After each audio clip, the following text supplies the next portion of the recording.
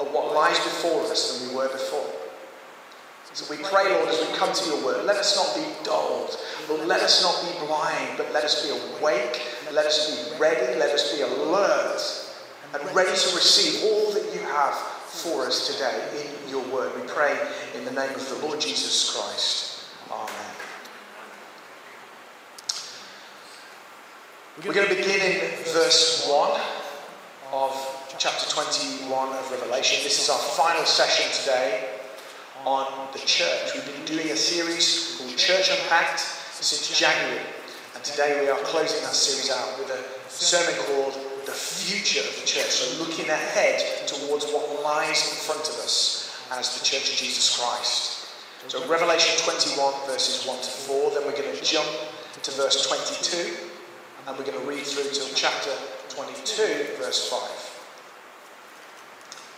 Then I saw a new heaven and a new earth. The first heaven and the first earth had passed away, and the sea was no more. And I saw the holy city, New Jerusalem, coming down out of heaven from God, prepared as a bride, adorned for her husband. And I heard a loud voice from the throne saying, Behold, the dwelling place of God is with man. He will dwell with them, and they will be his people, and God himself will be with them as their God. He will wipe away every tear from their eyes, and death shall be no more. Neither shall there be mourning, nor crying, nor pain any more, for the former things have passed away. And I saw no temple in the city, for its temple is the Lord God, the Almighty, and the Lamb. And the city has no need of sun or moon to shine on it, for the glory of God gives it light, and its lamp is the Lamb. By its light will the nations walk, and the kings of the earth will bring their glory into it. And its gates will never be shut by day, and there will be no night there. They will bring into it the glory and the honour of the nations. But nothing unclean will ever enter it, nor anyone who does what is detestable or false, but only those who are written in the Lamb's book of life. Then the angel showed me the river of the water of life, bright as crystal, flowing from the throne of God and of the Lamb, through the middle of the street of the city. Also on either side of the river, the tree of life with its 12 kinds of fruit, yielding its fruit in each month. The leaves of the tree were for healing of the nations. No longer will there be anything accursed, but the throne of God and of the Lamb will be in it, and his servants will worship him. They will see his face, and his name will be on their foreheads, and night will be no more. They will need no lamp or light or sun, for the Lord God will be their light, and they will reign forever and ever. Amen. This is the word of the Lord. So one of my favourite preachers, Dr. Martin Lloyd-Jones, said, those who know their Bibles should not be surprised at the state of the world as it is. Those who know their Bibles should not be surprised at the state of the world as it is. And I think the same is true of the church. That those who know their Bibles should not be surprised at the state of the church, and also should know what lies ahead for the church. I'm a football fan. More's the pity. I grew up less than a mile and a half from Molyneux, and so I had to, by the laws of football supportership, which are true and real, had to support my local team. So if you're in here today and you support a team you did not grow up, just know you are transgressing the laws of football supportership. Okay? Very serious. So I am a Wolves fan, and I, every year, catch up with all the pundits on TV and all of my favourite YouTube pundits as they begin to deliver their predictions for what they think will happen in the coming season. How many of you other football fans do that? You like to subscribe to football pundits and find out where they think your team is going to come. So before every season starts, they make their predictions. They take into account all of the transfer policy and business that's been happening, what's going on in the indoors of the club, what's going on behind the scenes, who have they signed, how did they do last season, and they take all these factors in play and make a prediction about where they think each team will finish, who will stay up, who will go down, who will be crowned champions, who will make it to Europe, and each of us eagerly await whether those predictions will come to pass. Inevitably, Wolves are nailed on to go down this season, so I'm hoping that prediction doesn't come to pass. But what's the point of this? What am I saying? I'm saying this: we're not the same. Christians do not need to speculate about the future of the church. We don't have to play the same guessing game in terms of what will be down the line for the church of Jesus Christ. You see, we're in the position of having certain knowledge, actual information, solid factual information about what is to come in the future, about what is to happen to the world, and about what is to happen to the people of God. Because it's been revealed to us through the Holy Scriptures. Sure, there are elements of the future that God has not chosen to reveal to us in full. That's true, isn't it? We don't know the exact number of people that will be in the church. God chose not to reveal that to us. We don't know how many exactly will be saved ultimately. And of course, as we looked last week in the book of Mark, none of us knows the exact time when Jesus will come back. So there are certain things that God has not revealed. However, he has revealed to us many truths, important truths about things that are yet to come. And as Christians, I want to encourage you today. Yes, we might be looking at things that are maybe a long way off for us, but they are very, very important for us here and now. They're very important for your faith.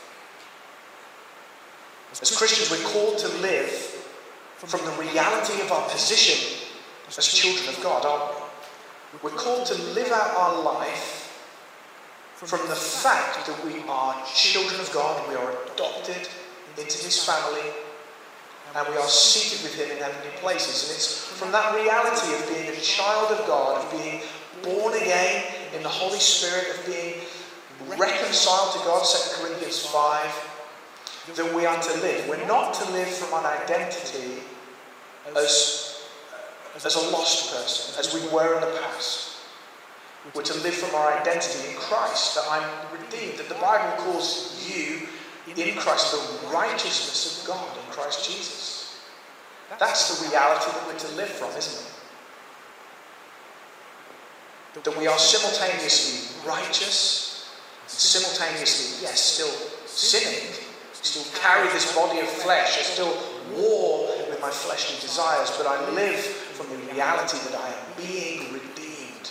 That's how you've got to live, in light of who God has made you to be now. And just as that is true, that you're supposed to live from your you're supposed to live from your identity in Christ, it's also true that we are to live in light of what is to come. We're to live in light of the future. Your heart, your mind, the way that you think, the way that you reason must be shaped more by the world that is to come than it is by this world which is passing away. Does that make sense? As Christians, we're supposed to lean into the future, look ahead to what is to come and say, okay, that's what's coming, therefore I shall live like this now, rather than thinking what has gone before. Right? We don't get shaped by what's gone before. I think there's a place, isn't there, of course, for telling your testimony, for going back to the past and sharing with others what God has done in your life. That's wonderful. But you're not supposed to live in the past. You're supposed to live from the future. Look forward to what God says will come to pass, and then live accordingly. So that's what we're looking at today. We're looking at what will come to pass. We're looking at the subject of heaven, the new heavens, the new earth. And I want to say to you, what you're going to hear today is very practical. Yes, it's theological. Yes, some of it's going to be a bit head-bending. But it is massively practical. For me, it's alarming today that so few churchgoers can stomach hearing the Bible preached. They find it boring. They find it's not very practical. It doesn't meet my felt needs. Sometimes I feel like that. But God has given his word to us. And his knowledge is higher than ours, isn't it? He knows more than you do about what you need. And so as you feast today on the truths about what is yet to come, what God has said will happen to his church, know this, it is evidently practical. It is eminently practical. And it will strengthen your faith. It will meet felt needs. It will encourage you. It will strengthen you. It will help you to live faithfully for Christ in this day. So our expectations ought to be shaped by Scripture. Amen? You say amen? Your expectations of the world, of what is to come, of the church, of yourself, are to be shaped by Scripture. Not by your feelings, not by the opinions of others, not by speculation, but by the Word of God. So what does Scripture tell us about the future? What lies ahead for the church?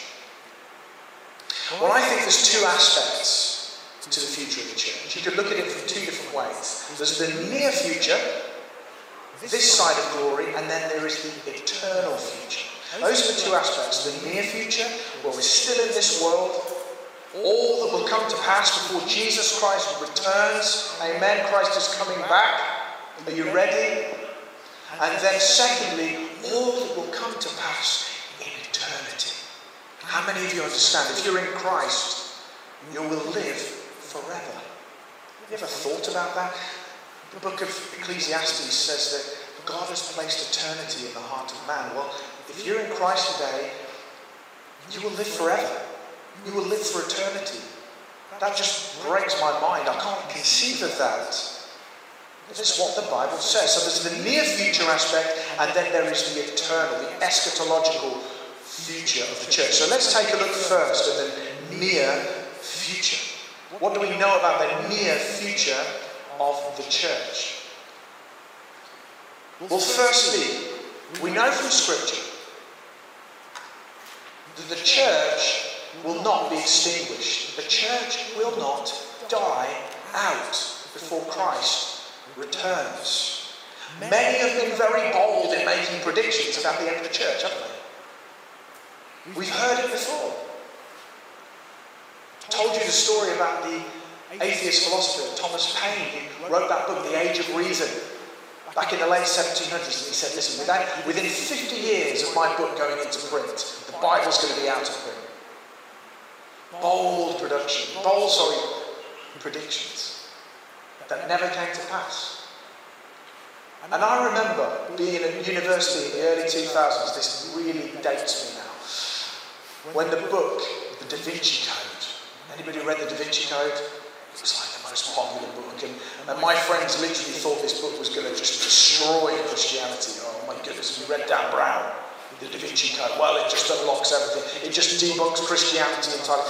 And at that time, my friends were making very, very bold predictions about the future of the church. But listen, the Bible tells us the church is going to be here right until the day when Christ returns. Even as he returns, there will still be Christians on the earth. So don't be discouraged by what you see.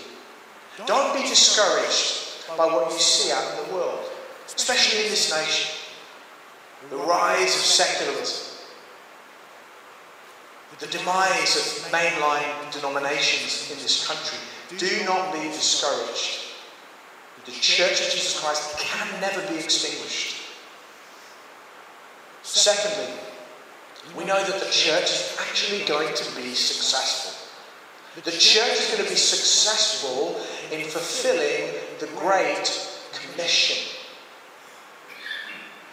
I don't want to get too much into all the views of the end times, because we just get bogged down. And I think it's one of those things that we can, to a degree, disagree. But what I do want to say is that the Bible is clear that the church will be successful in the Great Commission. How do I know that? Revelation 7, 9 and 10. John is taken up in a vision. He's shown certain things that are going on in heaven, way in the future. And what he sees is a great multitude that no one can number. Now listen, from every nation. Did you hear that? From every nation, from all the tribes and peoples and languages, standing before the throne and before the Lamb. Doesn't that sound to you like the Great Commission? Go into all the world, make disciples of all nations, baptizing them in the name of the Father, the Son, and the Holy Spirit. Well, it happens. It happens, brothers and sisters. The church in eternity will be a church of all nations. Amen? The church will be successful. Which for me is encouraging, because there's so much when we look out in the world to discourage us, isn't there? But we will be successful in the end. Thirdly, one thing that will happen in the coming years is that deception, far from disappearing, will rise. This is a negative one, but it is promised by Scripture. 1 Timothy 4:1. Now the Spirit expressly says that in later times some will depart from the faith by devoting themselves to deceitful spirits and the teachings of demons. Now that's deep stuff, isn't it? It's really deep stuff when we think about what that means. They will depart from the faith, devoting themselves to deceitful spirits and the teachings of demons. Now, to our Western minds, to our very British minds, we're like, teachings of demons? Really? Is that just hyperbole? Do you really mean that? Well, yes, it does mean. The origins of false teaching are not man-made, but are demonic. The enemy, I want to say this, the enemy in these last days is going to be invested in trying to deceive Christians. It's what the Bible teaches. And he's going to be very active in loosing false, deceptive teachings into the church. This is just a sad fact of reality. And I think it's important to realise that these false teachings will masquerade themselves as being Christian. You know, deception is deceiving. Deception wouldn't be very good if we all just knew it was deception. You know, if the enemy showed up in a red light pursuit with horns, we'd all know that's the devil. That's not how the devil rolls. The devil does what? He masquerades as an angel of light, or as in fact the Greek there, angelos, can mean messenger, a messenger of light. Deception has its roots in the devil, and in the last days there will be more and more of it. So as we read last week, we need to stay on God. We need to be in the Word of God. We need to know who our God is, and know who we are, know our doctrine, and that is how we stay true to Him. So deception will rise. Fourthly, encouraging, we know that Christ promises that the church will move in the power of the Spirit. in the power of the Spirit. For me, I think this is one of the deceptions of our day, is that God no longer moves in power, no longer moves in the power of the Spirit. But Christ says that until the end, the church will be filled with and operating in the supernatural power of the Holy Spirit. Mark 16, 17 and 18, Jesus says, "These signs will accompany those who believe. In my name they will cast out demons." They will cast out demons. This is what Jesus said. The church will operate in such supernatural power as they preach the gospel, but there will be warfare with demons. They will cast out demons. They will speak in new tongues. They will pick up serpents with their hands. And if they drink any deadly poison, it will not hurt them. They will lay their hands on the sick and they will recover. So the church is going to move continually until Christ returns in the power of the Spirit. Does that mean we should go and find some snakes and let them bite us? Of course, it doesn't mean that. Okay? Christ isn't saying this is a litmus test for every believer. What he's saying is that the church will be marked. It will be marked by supernatural activity. The church will move in the power of the Holy Spirit. For me, one of the greatest deceptions out there is the teaching of some that says that the devil can move in supernatural power, but Christians can't. For me, I don't think that can be true. I believe that the Spirit will be active, that the church will be active in the power of the Holy Spirit until Christ returns. However, trials and persecutions will grow. This is another reality that we must face up to. That Jesus didn't promise that the church is just suddenly going to move in prosperity and never have a problem again with trials. In a sense, I do believe in a gospel that is prosperous, because listen, every single one of you is going to end up one day living in heaven where there's no lack. There's no pain, there's no suffering. So yeah, that kind of prosperity, amen. I think we should all say amen to that kind of prosperity. However, that is not promised to us here and now by Scripture. What we are promised is that though Christ will save each one of his elect people, he will bring all of his people through in the end, they will enter through many trials. And we will encounter suffering this side of glory. Mark 13 says, "Brother will deliver brother over to death, and the father his child, and the child will rise against his parents and have them put to death. And you will be hated by all for my name's sake, but the one who endures till the end will be saved." Christ promises us, and the apostles promise us, that suffering is not for nothing. If you've read the book by Elizabeth Elliot, Suffering is Never for Nothing, I would recommend it. If you've not read it, please get a copy. It's an encouraging book. Peter says, doesn't he, don't find it strange when you experience trials. It's part of the Christian life. And God uses even those things. Romans 8:28. God works what things? Some things? The good things? All things. God works all things together for good. To who? The whole world? No, to those who love God and are called according to his purpose. So you as a Christian, if you're a Christian in this place today, you can be confident that your God is going to work all things, not just some things, not just the things you find tasteful, but all things. Even those times when you're walking through a valley, like we talked about earlier, he can even use that for good, to build you up, to strengthen you. So we will have those things happening in this life. However, 1 Corinthians 15:52 says, in a moment, in a twinkling of an eye, at the last trumpet, the dead will be raised imperishable, and we shall be changed. We shall be changed. Now let's look, shall we, at our eternal future. Let's look at what is to come forever.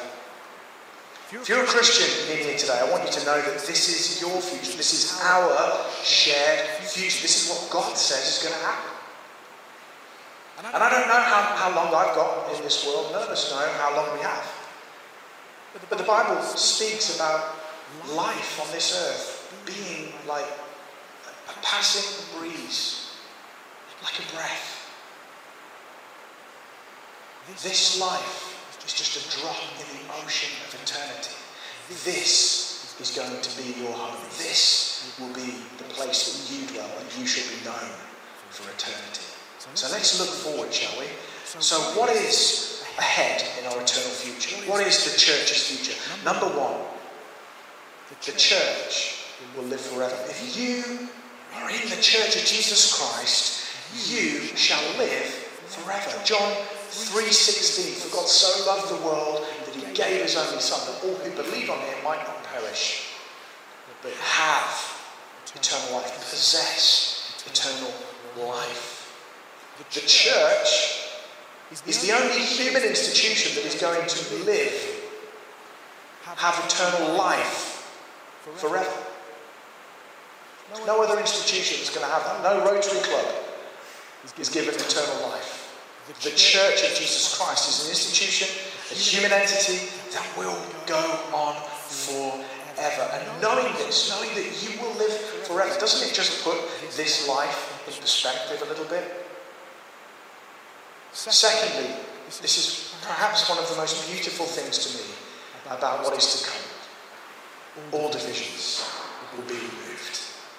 All divisions will be removed. You see, it's not churches that will have a future. Churches don't have a future. The church has a future. Right? Most of the time when you read the word ecclesia in the New Testament, it's actually talking about this. It's talking about a local church gathering. But once or twice, Matthew 16, Matthew 18, it's capital T, capital C, the church. And it is the church, the universal church, the holy Catholic and apostolic church that has a future. Catholic meaning universal, of course. There's going to come a day when all of our logos, our branding, our banners, our YouTube channels, our websites, our buildings will end. That stuff's got a shelf life. We don't get to take our snappy mission statements to heaven. They'll all fade away with the passing of this world. And every boundary, every denominational boundary is one day going to be removed. There isn't a Pentecostal quarter in heaven. There is not a Presbyterian section in heaven. We will all be one. We will all be one. United together through the Lamb and in the Lamb and worshipping the Lamb forever. No more division. Beautiful. Thirdly, we're going to be resurrected and receive new bodies. The church of Jesus Christ and each of its members will be given a brand new body. Now, of course, when you die, you don't get your body straight away. Okay? You've got to wait in line because there's a day, resurrection day, when we all receive it. When we pass away, we can talk about this more on another day, but there is a place called paradise. Some call it the present heaven or paradise, and that's where we go when we die. As Jesus said to the thief on the cross, today you will be with me in paradise. And there's a lot to that. Recommend you buy a book called Heaven by Randy Alcorn if you haven't already got it. Great book on heaven. But one day we will all receive resurrected bodies that are incorruptible. A body like Jesus when he was raised from the dead. Was it an entirely different body? No. He still had what? He still had the holes where the nails had gone through his hand, didn't he? It was the same body, but different. New. Imperishable. But it was a body. Jesus ate. Jesus drank. Jesus fellowshiped. He could be touched. He could give you a hug. And so when you're in heaven, you'll have a body. You will inhabit space. You will be physical. You will touch things. You will eat things. Praise God, we're going to eat in heaven. I'm so glad about that. You know, when I was a kid, I thought that heaven was going to be pretty boring because I'd be sat on a cloud on my own with a harp, and I'd probably have wings, but they wouldn't be real, and it would just be like kind of light, just really bright, you know, but no eating, no drink. We're going to eat and drink and feast in heaven. Hallelujah, praise God. That's a good word. So you're going to have a resurrected body. Fourthly, we're going to live somewhere. We're actually going to have homes. Jesus said, I'm going to prepare a place for you. We're actually going to take up space somewhere. Where? In a new earth. Revelation 21, I don't know if you call that. It's really interesting. On Judgment Day, Resurrection Day, when you receive your new body, you'll also receive a place to live. And that will not be in the clouds, but it will be on a renewed earth.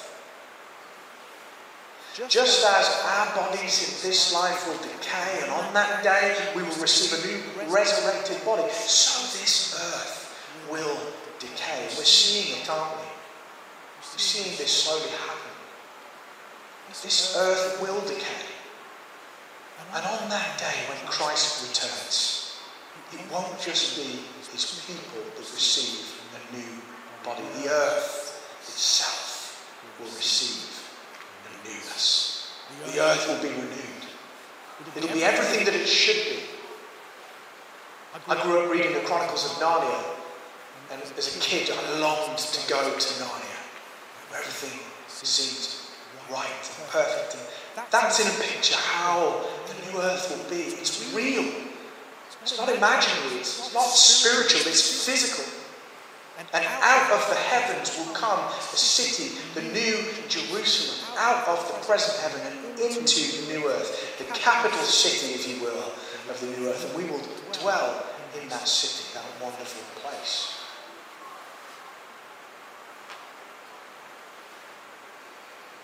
Our life in heaven is going to be every bit as real as this life on earth. Isn't that good?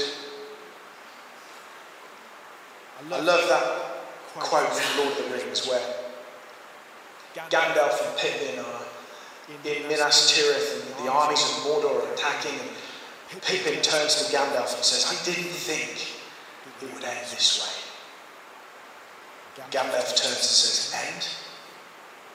No, the journey doesn't end here. Death is just another path, one that we all must take. The grey rain curtain of this world rolls back and all turns to silver glass. And then you see it. What, Gandalf? See what? White shores. And beyond, a far green country under a swift sunrise. Pippin says, well, that isn't so bad. And Gandalf says, no, it isn't. This is how it will be for us. Death is not the end. You needn't fear death, brothers and sisters. Fifthly, we're going to reign with Christ. We're actually going to have responsibilities in heaven. Did you know that? It's not going to be boring. It's great news for me. I think I'm borderline ADHD, so I need stuff to do. I get bored quickly. And in heaven, you will not be given the opportunity to be bored. Christ promised that those who are faithful to him in this life are actually going to rule with him. We're going to co-labor with Christ in heaven in ruling stuff. Revelation 2:26, the one who conquers and who keeps my works until the end, to him I will give authority over the nations. Of course, many of Jesus' parables, he speaks about those in the kingdom will be given authority over cities. We're going to rule with Christ. There will be a type of government in the new earth. There will be responsibilities that are given to every saint, to every Christian in heaven. None of you will be sat there twiddling your thumbs. We're going to worship Christ. We're also going to be co-labouring and reigning with Christ. David Lloyd George, the Welsh politician last century, it's a really funny quote. He said, when I was a boy, the thought of heaven used to frighten me more than the thought of hell. I pictured heaven as a place where time would perhaps be perpetual Sundays, perpetual services from which there would be no escape. Fear not, you will not have to put up with this forever. There will be a day when we enjoy the glory of ruling with Christ, with working with him, with feasting with one another and with him. Sixthly, sin and sorrow will be no more. We are going to have a memory of things that happened on earth. I think that's clear when we read Scripture about the time that is to come, about heaven. There is going to be a memory of things that happened on earth. In Revelation, the martyrs turn to Jesus, to the Lamb, and they say, when will we be avenged for those who martyred us? There's a memory. You will remember things. You will recognise people who you knew on the earth. But there will be no sorrow. Amen. There's not going to be any regrets. There's not going to be any remorse. God will wipe every tear from our eyes. Neither will there be any sin in heaven. I find that wonderful. No more wrestling with my sin. Oh God, for that day when we can lay down the sword of the Spirit, because there's not going to be a fight with internal corruption anymore. Seventhly, most importantly, God's going to live with us. God is going to live with us in the New Jerusalem. He's present. He is present. E.J. Foreman said, if the blessed are to be endlessly and supremely happy, then they must share in the very life of the triune God, in the divine life that makes the Father, Son, and Holy Spirit endlessly and infinitely happy. If you can't picture what it means to live with God, then let me put it very plainly for you. It is endless happiness, endless joy. That's what it means. God is the Father of lights. He is the one from whom all good things come. There's nothing good in this life that didn't originate from him. And to live with him, to share life with him, is to share joy, to share happiness in a way that you've never felt it, in a way that's not sinful, in a way that's pure, and that can never be exhausted. So ultimately, what does it all mean? It means this. It means that if you are today a Christian, if you are in Christ, if you can say, I am a Christian, I know Jesus as my Lord, as my Saviour, I've been saved from sin, then it means that your best days are not behind you, they're ahead of you. Your best days are not behind you, they're ahead of you. The goodness of your future life completely outweighs all of the sufferings of your life in the present. And it means this. It means that your life in this world is nothing but a preparation for the next. This life is God fitting you for the next life. It is God teaching you for the next life. It is God testing you for the next life. He's fitting you for the responsibilities that you will have in the new earth, and that is the life which will define you. That is the life where you will live to the full, not this life, but the next. Your best days are ahead. Finally, the C.S. Lewis in The Last Battle said, the term is over. The holidays have begun. The dream is ended. This is the morning. You know that end of term feeling when you were a kid? Last day of summer term. You get home from school. That's the feeling that you should have as a Christian. Living in the last days and awaiting future glory. One day this life will end, and you, if you are in Christ, have a promise for future life better than I can ever express, better than you could ever imagine. Let's stand.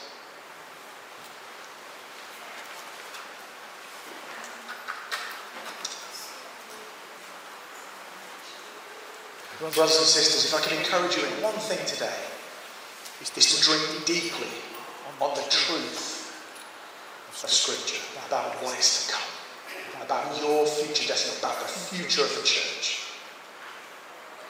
Drink those things in. Do not be preoccupied with the trials and struggles of this life. Don't let them weigh you down.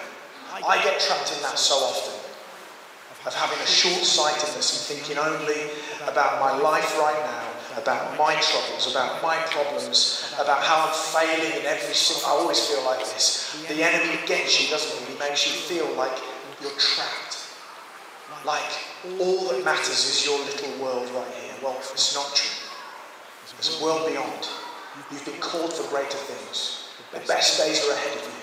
Don't be discouraged. Don't give up hope. Don't let go of God's promises over your life. Let's pray. Father God,